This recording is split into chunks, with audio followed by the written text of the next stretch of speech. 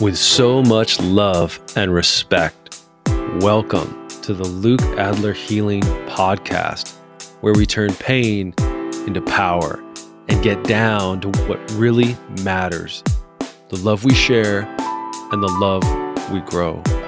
This is for those who want to connect to their hearts and the hearts of everyone they love more deeply.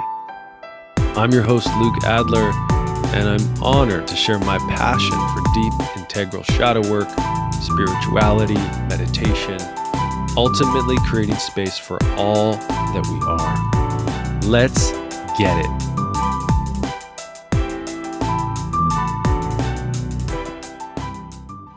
Meditation. Meditation is one of my life's greatest companions. I started meditating when I was 13, and I have been meditating since. So, almost 30 years of practice. And it's one of the main tools I use for my own self-care, my own growth, my healing, my well-being. And it's something I've been teaching formally for the last 12 years now, tracking time, as it were. I am so excited to talk to you about meditation. I have a retreat coming up in a few weeks, the Roaring Heart Meditation Retreat up the Mackenzie River near Belknap Hot Springs. Got a beautiful lodge that I've rented, and a great group of people that have been coming together. Some for 10 years more since I've been teaching. Some people who are newer, but the practice is always profoundly deep. I dedicate the first day or two just to teaching the method itself. And then I'll bring in more advanced teachings, more nuanced teachings on the practice, how to do it successfully at home, how to replicate the experience that you have on retreat.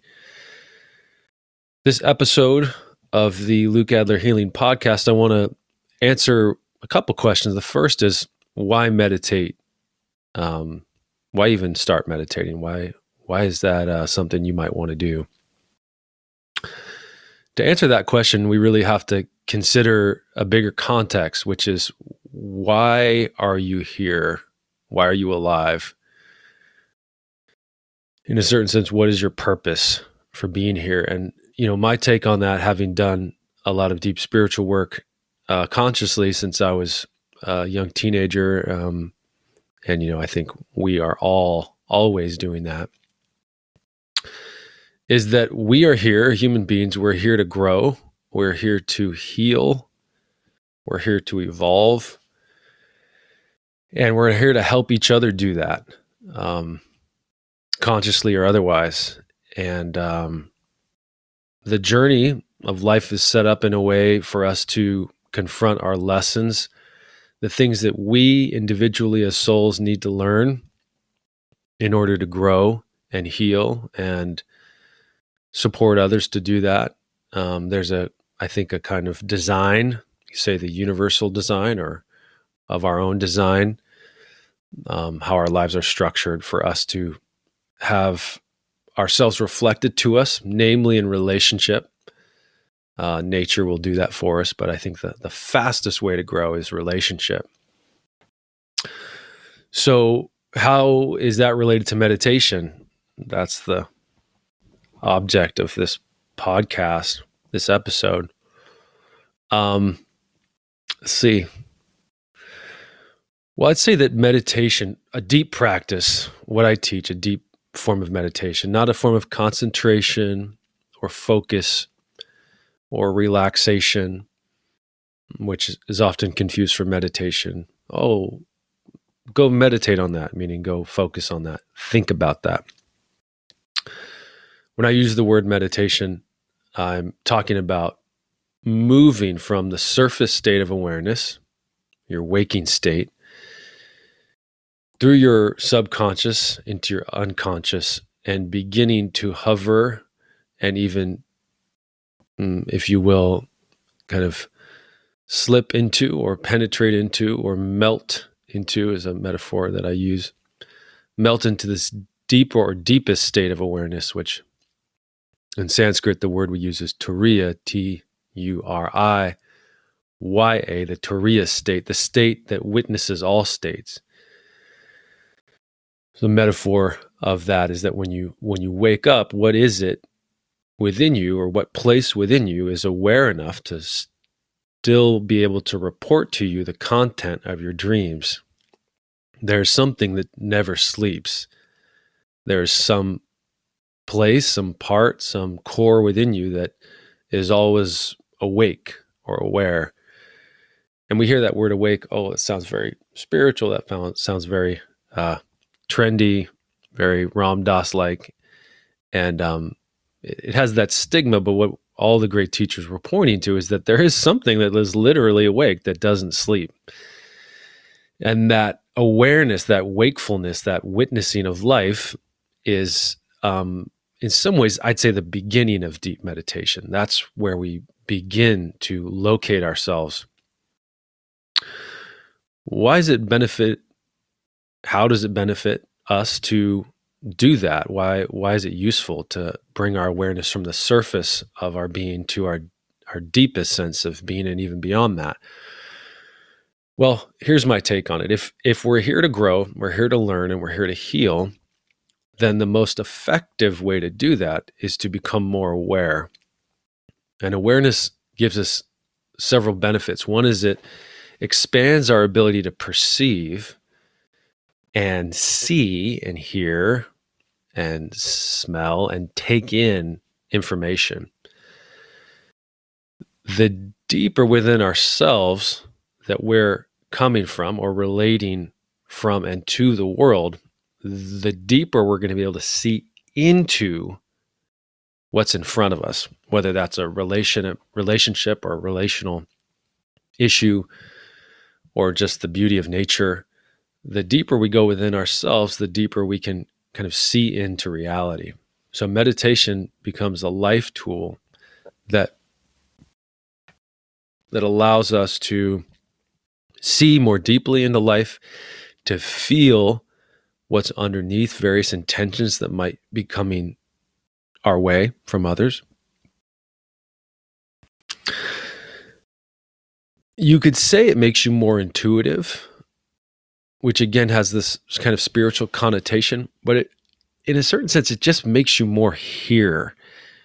You become more present to all the dimensionalities of what's here in life, whether that's in business with your children, parents, coworker, partner.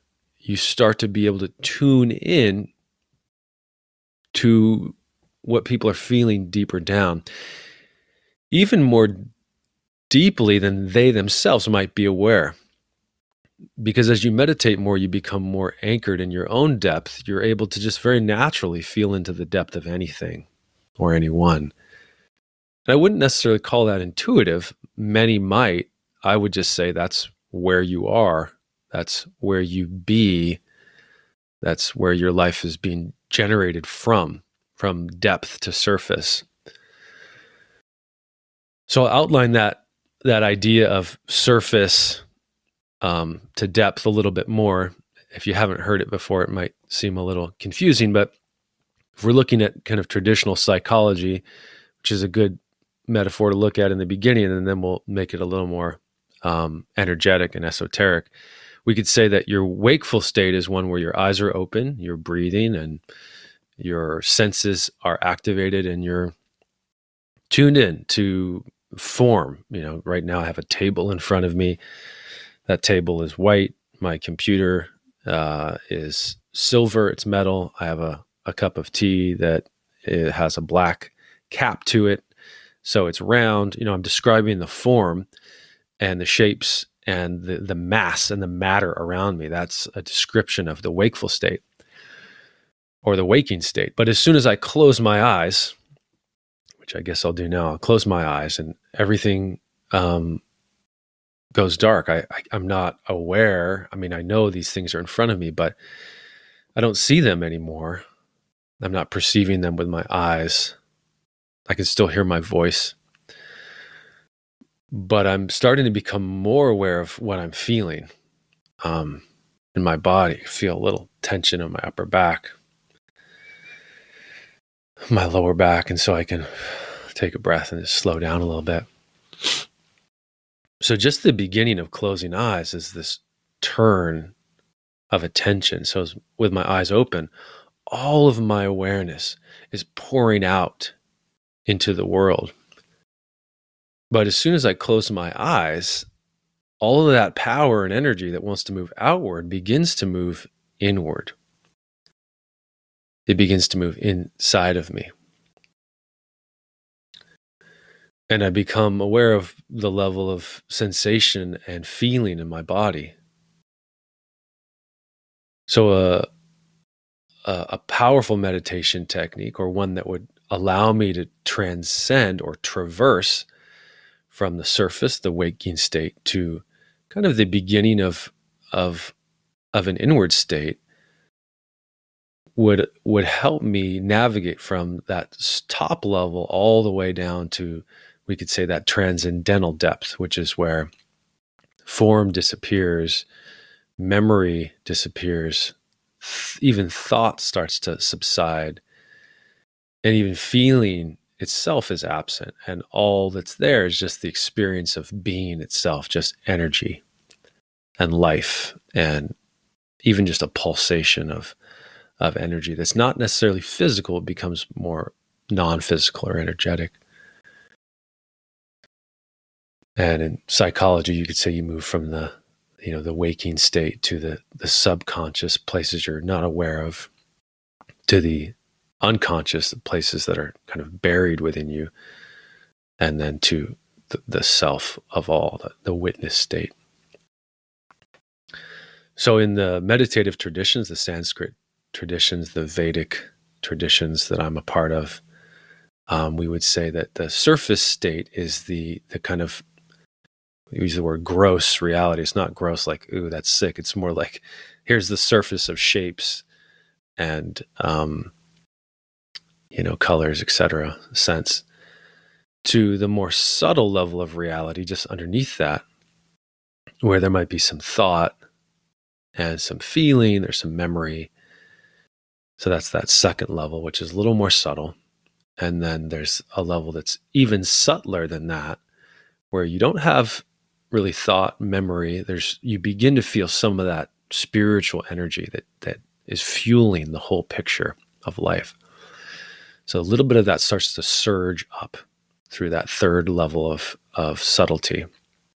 So that's like the basis of not only your physical life force, but your spiritual life force. There's a force that is sustaining the physical, that is being kind of the anchor into depth. And then between that third, that like the second level of subtlety, to the most subtlest, that Turiya state, the just the beginning of the witness, but also the energy that's teeming and churning with vitality. In Sanskrit, sometimes we use the word Shakti. And again, there's a lot of popularity around this word now, but it's basically denotes the power that animates life. Again, physical and spiritual, non-physical. So as awareness becomes more and more through more meditation, essentially what we're practicing is that traverse. How do you navigate, on a journey? You could think of it like climbing a mountain or descending a mountain, or maybe going into a cave or down into a cave. What equipment do you need? How do you make that journey safely? How do you actually make that journey at all? How do you take a step that actually gets you somewhere, as opposed to just walking around the entrance of the cave or walking around the base of the mountain and thinking, hey, I've climbed the mountain, or I've been in that cave, but you've really just been around it, or kind of walked around the inner, the kind of just past the threshold of the cave of your own being, and called it meditation. So the how is a very interesting question. I've practiced several forms of meditation. well, I guess many, but really only two that I would say are transcendental, meaning they can actually take you from surface to depth. Um, and there are two different methods, and I think the one that I teach now is probably the easiest to learn. I mean, it's definitely the easiest to learn, and I've definitely taught hundreds, maybe 1,000 people to meditate over the last 10 years. And, I think some of the benefits that are immediately experienced, even after just a retreat, a 3-4 day retreat, is, of course, the peace. The inner peace is almost instant. A day or two of meditation, you can touch that place of peace within yourself. But the peace and the stillness and the spaciousness inside that grows immediately is kind of astounding. I've taught people who I would say have obsessive compulsive tendencies, hypochondriac tendencies, and within 1 to 3 months, it's visible from the outside that this person is more peaceful, they're more centered, they're more settled. And those tendencies may still be there, but they don't predominate up through the surface. The individual has more say in how they bring themselves forward into the world. And there's a place of peace. There's a place of stillness. There's a place of spaciousness that begins to grow within us as we meditate more and more. Within that space, there's room for greater discernment. We can make better choices around the food we eat, the people we spend time with, the kind of work we want to do, how we want to do the work that we want to do, the quality of relationships that we want to have in our lives. And it's in part for these reasons that I'm compelled to teach meditation, and part of this podcast is dedicated to meditation and shadow work, and just healing in general, because I think meditation is one of the tools that it enhances every other tool. If what we're here to do is to love, to create love and generate love, I that's my belief, then how can we do that better? How can we keep refining it and improving it? One of the ways that I know that works is meditation, because we can still ourselves in a moment. We can still ourselves in a moment. I can get still and look at my beautiful daughters and just allow their voices to melt me, and their beautiful features, their eyes and their hair. And it's not a superficial thing. It's this poignancy that it's a practice for me. I can settle into and just savor this beautiful moment I get with these gorgeous little people that are growing and knowing. It's not knowing so much that someday it will end. It's more that I feel it ending and beginning all the time. And I think, why deep work is hard sometimes, whether it's deep shadow work, deep healing work, breath work, meditation, is although it creates this connection to our deepest core of healing, love, peace, beauty, etc., it also connects us to the ephemeral nature of life, the ever-changing moment that can never be held on to. And I think at some level we all resist any activity that's going to break that open for us, where we feel life slipping by. And of course, the beautiful part of that is we also feel it being birthed. And I look at my gorgeous children and my beautiful wife, and I feel my heart breaking open. and it feels so good. It also feels scary. But I can say one thing: I'm definitely fucking alive, and that feels so much better than being numb. Of course, like anything, meditation can be used like a drug. It can be used to transcend our pain and our wounding, to spiritually bypass things we need to really look at. And I'll save that for another episode. That I could be a poster child for that. Had to do a lot of work to actually land back in my body after such profound meditation experiences as a young teenager and young adult, where I wanted to become a monk and leave this world behind and renounce everything, live in an ashram, shave my head, become a swami. And I think, my teacher wasn't doing that at the time, Guru Mahachid Vilasananda. She wasn't making swamis anymore, and her instruction was, go be in the world and make a difference out there. So I took her command and ran with it. And of course, the universe found ways for me to embrace living as a man in the world with responsibilities and a career, and much to say about that. But meditation had to morph for me. It had to change, and it had to adapt to living in the world, which is what I've done, and it's what I teach. I teach people how to meditate so that they can be better parents, better children, better, business people, better workers, better stewards of this beautiful earth,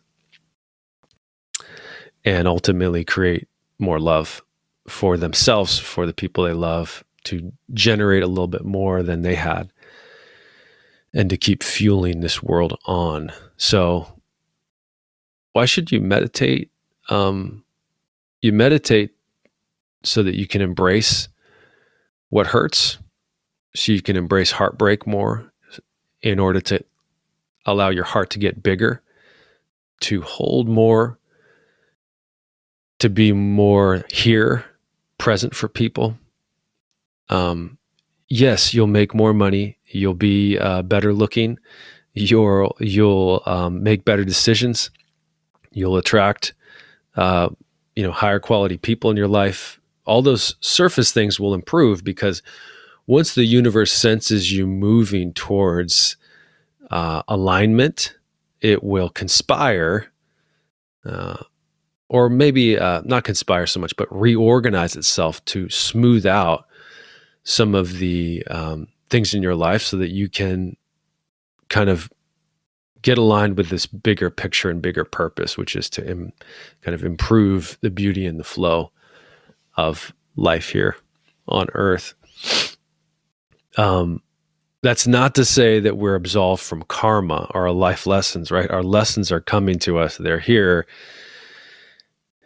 And good Lord, they can be more than overwhelming for long periods of time. So meditation doesn't kind of absolve us or take us off the hook of what we're here to learn and grow around. But it does assuage the intensity of such lessons. It can reduce the impact of the things kind of heading our way, or that we're heading towards. And for that, it's, of course, a wonderful and important tool. I liken it to, for me at this point, and the way I teach it is, you wake up, you brush your teeth, you take your shower, you wash your face. What are you doing on the interior of your being to cleanse yourself, to, reduce your stress, the tension in your nervous system, so that you can feel clear and focused as you move into life? So I think that's a good first take on why to meditate. And I've given a couple teasers into my history and spiritual bypassing. I think that's some good content for later on. But if you are interested in meditating, I highly recommend coming to the Roaring Heart Meditation Retreat. I have one coming up in 3 weeks. I have one, I think it's in September at Summer Lake Hot Springs. I do them about twice a year. That's really the best way to learn. You need to be immersed in the practice for 3 days to really get it, and then replicate it at home, and then get to know a great community of people who practice, and kind of fortify yourself with this method, so that you can streamline your life, get clear, get focused, put your heart into your life in the best possible way, utilize your gifts, your precious time and energy for what matters most to you. And it's my honor to teach it, and I love to teach. I think I'm a pretty good teacher. You can come and tell me what you think.